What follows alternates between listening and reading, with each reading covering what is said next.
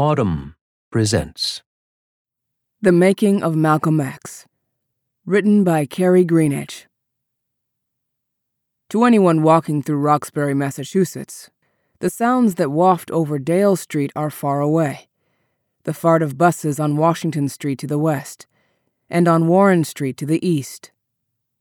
The sidewalk that abuts the bow-front brick row houses and wood-frame two-families with porch railings and multiple mailboxes feels comfortably quiet, and it is possible to forget that the recently named Nubian Square, Roxbury's central business district, is less than a 10-minute walk away. In the early 1940s, when Boston's L towered over what was then called Dudley Square, Ella Mae Little Collins purchased a 2.5-story house at 72 Dale Street, not far from Washington Park, and invited her 15-year-old half-brother Malcolm to move in with her. Over the next 5 years, until he was arrested in January 1946 on charges of larceny, breaking and entering, and illegal possession of a firearm, Malcolm Little lived off and on at number 72, walking the streets of Roxbury and the South End in his wide-brimmed hats and zoot suits. When he described 1940s Black Boston to Alex Haley, as they worked together on the autobiography of Malcolm X, 2 decades of distance had left him with barely concealed disdain for the Dale Street neighborhood. The cocky teenager had once marveled at the number of black people in Dudley Square in the Upper South End. But the man known variously as East Lansing Red, Prisoner 22843, Malcolm X, and Malik El-Shabazz, told Haley that the enclave where he and Ella once lived was a bastion of middle-class black pretension and snobbery. Yet despite this disavowal, Black Boston had a profound effect on the figure whom the artist-activist Shirley Graham Du Bois later referred to as the most promising and effective leader of American Negroes in this century. At the city's jazz clubs, the Hi-Hat, the Savoy, and Wally's Paradise, East Lansing Red fell in love with Cab Calloway, Tommy Dorsey, and Ella Fitzgerald. As a shoeshine boy, he arranged sexual dalliances between white people and those he referred to as Negro streetwalkers, and went on to court a pious black teenager at Townsend Drugstore on Humboldt Avenue, smoke copious amounts of weed, and fraternize with his Armenian-American lover on Beacon Hill. When Malcolm performed his own crooner act at various South End clubs, he went by J.C., borrowed from the stage name Jimmy Carlton, used by his talented half-brother, Earl Little, Jr. The original J.C. had died of tuberculosis shortly after Malcolm's arrival in Boston, and Malcolm used the nickname throughout his life. Today, with the exception of Wally's on Massachusetts Avenue, few of these landmarks of Malcolm Little's Boston remain. Gentrification has turned the skeletons of mid-20th century Black Boston into condos and restaurants, and 72 Dale Street is no longer the worn house with the overgrown lawn that I remember seeing as a child in the 1980s, when my grandparents pointed it out to me on the way home from my cello recital. Back then, in the age of Ronald Reagan and deindustrialization and crack cocaine, the neighborhood was frequently mentioned with the dismissive sigh that political pundits reserve for the inner city. Then, too, the area was riddled with the broken promises made by the Massachusetts liberal establishment. The 1970s busing crisis and the failed 1983 mayoral campaign of the black community activist Mel King had left Black Boston with neither the quality public schools nor the representative political power that its residents demanded.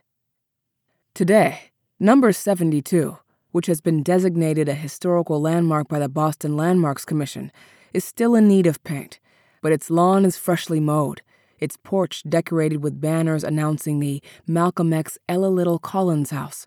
It is owned by Rodnell Collins, Ella Collins' son, and Malcolm X's nephew, and is marked by a weathered plaque on a stand in the grass.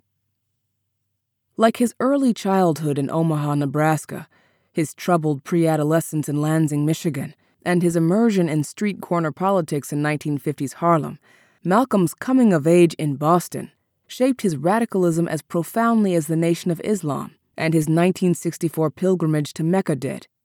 And yet, in our current political moment, as black scholars and activists demand that America reckon with the structural and institutional mechanisms that threaten black existence, it is easy to forget the complexities of community, of place, of blackness itself that shape Black lives. In order for Black lives to matter in the radical ways that we demand, we must reckon honestly and humbly with the personal histories of those who have made our present movement possible. Precisely this kind of textured attention to Black life and community, whether in Omaha or Boston, Atlanta or Accra, distinguishes Les Payne's masterful biography, The Dead Are Arising, The Life of Malcolm X. Payne takes as a given that Malcolm was neither the propagator of hate that his critics claimed, a radical messiah manipulated by an extremist cult, as many Black leaders at the time considered him to be, nor the tragic transnational revolutionary, assassinated before he could be fully redeemed. Rather, The Dead Are Arising is a meticulously researched, compassionately rendered, and fiercely analytical examination of the radical revolutionary as a human being. Haley's 1965 autobiography asked us to truly see the passion that Malcolm had for Black people, to meditate on his willingness to die, as Ossie Davis said at his funeral, because he loved us so. Manning Marable's Malcolm X, A Life of Reinvention, 2011, dissected Malcolm's personal and intellectual relationship with the Black radical tradition, providing new revelations about his sexuality and constant political reinvention. Payne has combed this scholarship, yet draws, above all, on thousands of hours of interviews with Malcolm's family, friends, enemies, and converts. Completed after his death by his daughter Tamara Payne, whose research was crucial all along, Payne's biography forces us to understand Malcolm X as his various communities experienced him, as a brilliant, troubled, selfish, generous, sincere, ugly, and beautiful Black radical whose faith in working-class Black folk was surpassed only by his compassion for the communities from whence they came. Like most Black teenagers in the early 1990s, I was obsessed with Malcolm X, even before I watched Spike Lee's 1992 film over and over again. I read the autobiography at least once every summer and wore out my cheap CD player playing Arrested Development's Revolution on repeat. I listened to his speeches on my Walkman, on a grainy cassette recording that skipped whenever Malcolm said T in the rhetorical, "The Honorable Elijah Muhammad teaches us." I wrote most of my 10th grade Shakespeare paper, sitting at my desk, beneath a crooked poster of Malcolm and Martin Luther King Jr. shaking hands in 1964. And like most of the young Black people I grew up with, I never understood Malcolm as a foil to Martin, but as an affirmation that our lives, Black lives, were far more nuanced than white people allowed. My grandparents, the same well-heeled, proud, and unself-consciously cultured couple who drove me, in their silver Cadillac, to see 72 Dale Street one afternoon in the early 80s, were activists in the mold of King and the theologian Howard Thurman, an influential mentor of his. They kept 2 versions of Thurman's Jesus and the Disinherited and a mimeographed, neatly stapled copy of Letter from Birmingham Jail among my grandmother's progressive architecture magazines and wilted copies of Ebony. They joined my mother, sisters, and me every January in lighting a cake and singing Happy Birthday long before Martin Luther King Day became a national holiday. They taught me to see Ella Baker, Coretta Scott King, Flo Kennedy, and Shirley Chisholm as the logical heirs of King's dream, in that technicolor way that middle-class Black families talked about the 1960s in the post-movement 70s and 80s. Yet some version of the autobiography of Malcolm X was always there too, either the black-covered one with Malcolm's pointing finger, or the one with a picture of Malcolm mid-speech, wearing a thin black tie, a press microphone in front of him. These books didn't keep my grandmother, the most beautiful and glamorous woman I've ever known, from pursing her lips disapprovingly and ignoring my adolescent fascination whenever I asked about her encounters with Malcolm X. She remembered Malcolm Little as riffraff, the hoodlum teenager who robbed brownstones in the South End in the 1940s, when she and my grandfather first moved there. As newlyweds after my grandfather left the Navy, my grandparents purchased property on Columbus Avenue, which they rented to black and brown tenants who never stole or cheated or pimped, many of whom became stock characters in my mother's stories of her New England childhood. King stayed with a friend of one of these tenants when he was a theology student at Boston University. The future Senator Edward Brooke was just another pretty college boy who went to house parties with another tenant's relatives in the late 40s. These black people, my grandmother knew, were deeply political in ways that can easily be taken for granted, as poll workers, as literacy teachers, as organizers of school boycotts, and volunteers for community legislative campaigns. And because of that, my grandmother could never understand how a black boy who stole and pimped, whom she remembered as being decidedly apolitical, could reinvent himself as a pious messenger of global black revolution. Malcolm's infamy was probably deeply personal for her, too. One of her brothers, another brilliant black man shamed and exploited in ways I will never know, joined the Nation of Islam, moved his wife and kids to a tiny apartment in Dudley Square, stopped visiting my grandparents, and sold bean pies and Muhammad Speaks outside the train station. Nobody in my family can tell me exactly when this uncle joined the Nation or why, but they recall the trauma of being one of only a few black families in a predominantly white Boston suburb and the shock of that brother's defection. My mother still remembers visiting her favorite girl cousin through a car window because this suddenly militant uncle refused to let his children associate with those he called integrationists. Malcolm X's difficult legacy, the fact that his rhetoric could radicalize black communities, even as the Nation of Islam fractured some families, was rarely acknowledged at the height of Malcolm X hagiography during the 1990s. Malcolm was not a real person for those, like myself, who were born long after his assassination. And so I, like many in my generation, searched his speeches for the sentences that explained my experience. Hungry for more, I peppered my grandmother with questions about Malcolm in Boston, but she pursed her lips still tighter, in that way that old, beautiful black women have of telling you they are done. Undeterred, I badgered my mother, too, with questions about what Boston was like when Malcolm X lived there, whether he looked at all like Denzel Washington, and whether she agreed that, as Malcolm said, it's impossible for a white person to believe in capitalism and not believe in racism. No doubt weary from leaving an abusive marriage, raising 3 daughters in sudden poverty, and fighting with bill collectors who blamed her blackness, not racism or capitalism, for her inability to pay, my mother always listened to me patiently. She then sighed and said, "Probably, honey, but race and politics are always more complicated than that. Even Malcolm X could admit that." The Dead Are Arising embraces this complexity.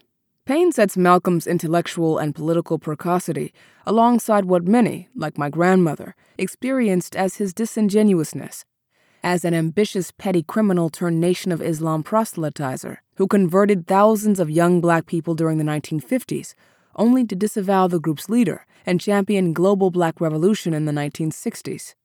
The result is a portrait that pushes us beyond the adolescent hero worship that many in my generation cling to in our current political moment as we reread Malcolm X, C.L.R. James, Angela Davis, and other black thinkers. We demand of our radical intellectual icons far more than any human being is capable of giving, even as their reconception of blackness and global power fuels our radical calls for justice. The Dead Are Arising refuses to do this.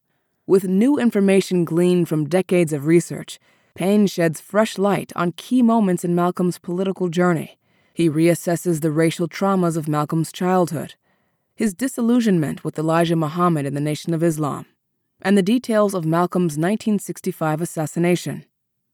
In the process, Paine portrays the black revolutionary as a flawed and ever-evolving man, and evokes the ambivalence toward revolutionary leaders that black communities experience in their own time.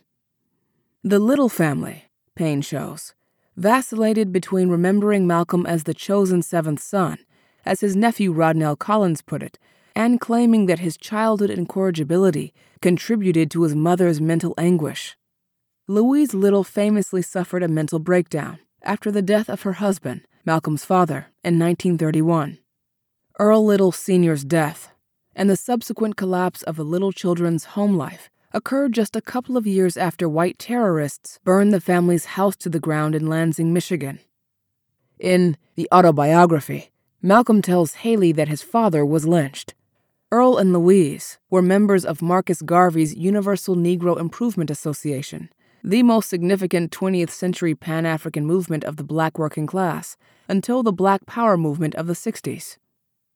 Earl Little's racial pride and his belief in black economic independence enraged the white supremacist Black Legion, which haunted Malcolm's early childhood as the family moved across the racially violent Midwest.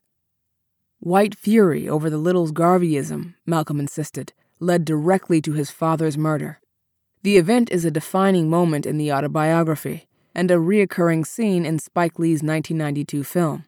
Earl Little, played by Tommy Hollis, caught in the headlights of a barreling train, screaming as it bears down on his body. In A Life, Marable repeats the story, although with less certainty than Haley. He allows for the possibility that Little was murdered, but he also situates Little's death in the context of the violent racist harassment that the family encountered as they moved from one predominantly white Midwestern state to another. Payne's meticulous digging and countless interviews, however, reveal that Earl Little was likely run over by a streetcar. The fact that Malcolm X's father was not lynched will surely disappoint readers searching for a simple origin story of Malcolm's radical politics, but the actual catastrophe, in Payne's rich and careful telling, was no less formative. He insists that even if Earl Little's death was a terrible accident, it was racially traumatic for Malcolm, then 6, and his siblings, given the realities of organized white terrorism during the 1920s. Although family members never believed that Earl Little was lynched, white children told Malcolm what their own parents told them, that the proud patriarch was lynched by the Ku Klux Klan. As Payne shows, and as Malcolm forced the world to admit, living under constant white supremacist violence and contempt can feel as devastating as being 6 years old and hearing that a parent was lynched. Racism, white supremacy, and anti-blackness are systemic, but within these systems are real black people, people for whom, Payne demonstrates, these systems are far more personal than academic and sociological discussion might suggest. Payne's portrayal of black communities negotiating with, defying, and dismantling systemic white supremacy in ways that transform the personal into the radically political has a powerful effect. It challenges the popular notion that Malcolm single-handedly brought a potentially revolutionary black cosmology to unsophisticated yet sincere communities of working people. Released from prison in 1952, Malcolm formally joined the Nation of Islam in Detroit and quickly became the group's most charismatic and visible spokesman and a favorite of Elijah Muhammad's.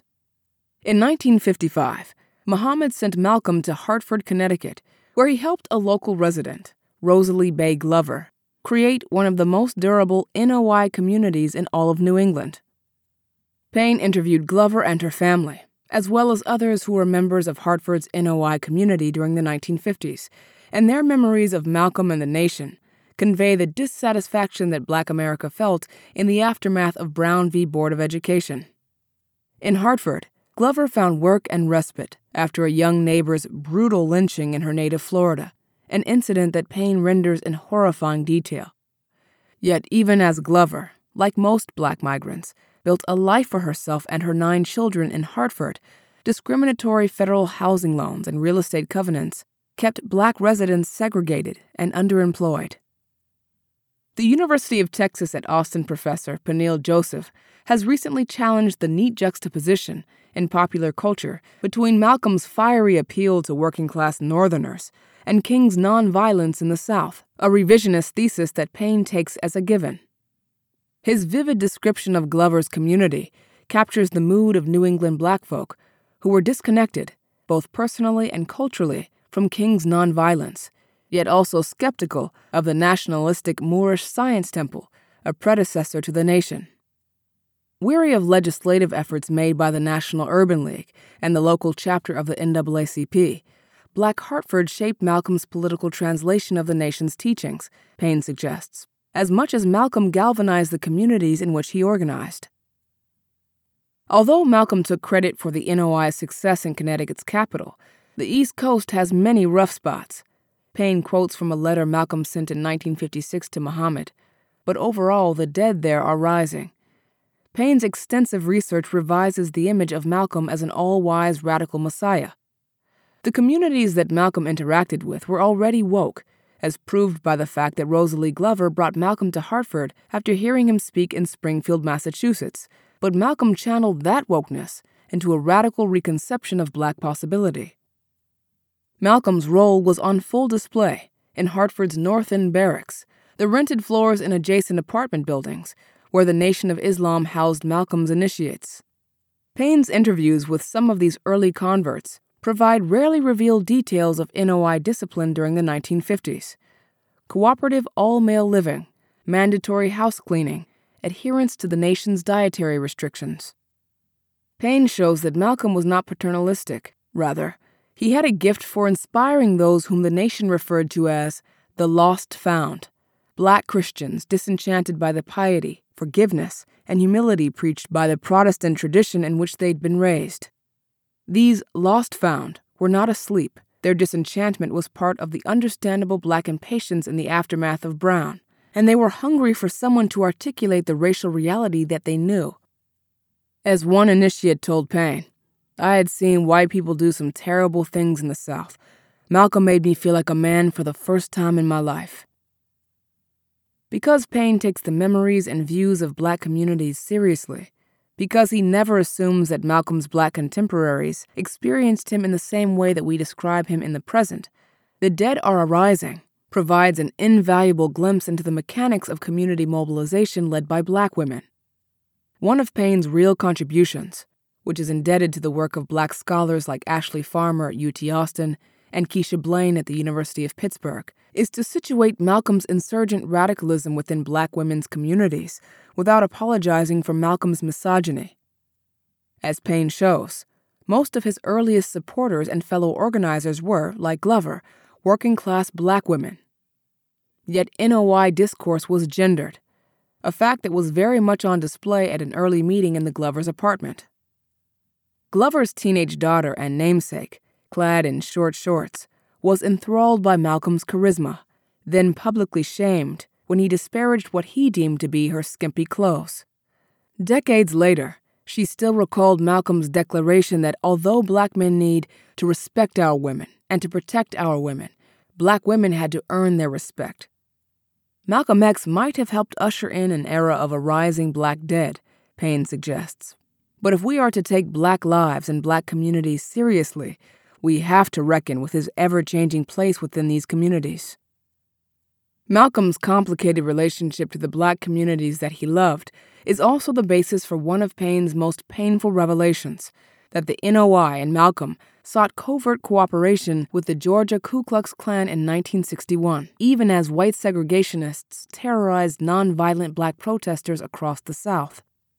Muhammad had sent the Philadelphia NOI leader, Jeremiah X, to Atlanta in 1957, and 4 years later, the partnership between nonviolent protesters and local civil rights organizations was strong enough that a court case, Holmes v. Danner, ruled segregation at the University of Georgia unconstitutional.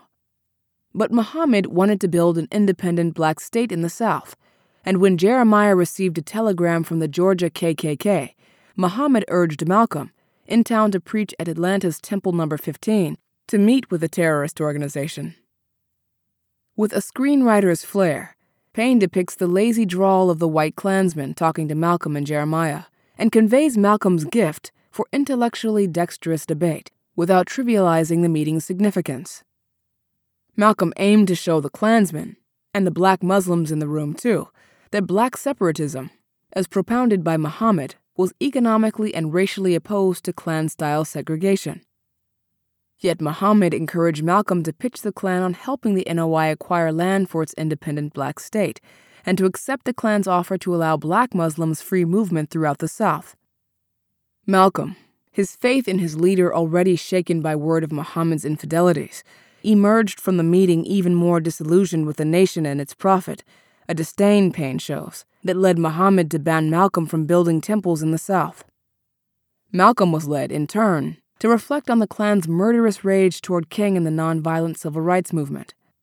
During the meeting, the Klan suggested that the Fruit of Islam, the NOI's army, track King's movements across the South, a chilling request that exposed just how much more threatened the violent white supremacists were by King and nonviolent direct action than by black separatists, whom the group perceived, however wrongly, as sympathetic to segregation. The national spokesman continued to answer, although less blindly so, to a religious leader more willing to work with the Ku Klux Klan than with Negro leaders of the civil rights movement. This thundering contradiction, Paine concludes, began to raise serious doubt in Malcolm's mind about the efficacy of his cult leader's program and indeed his personal ethics and commitment.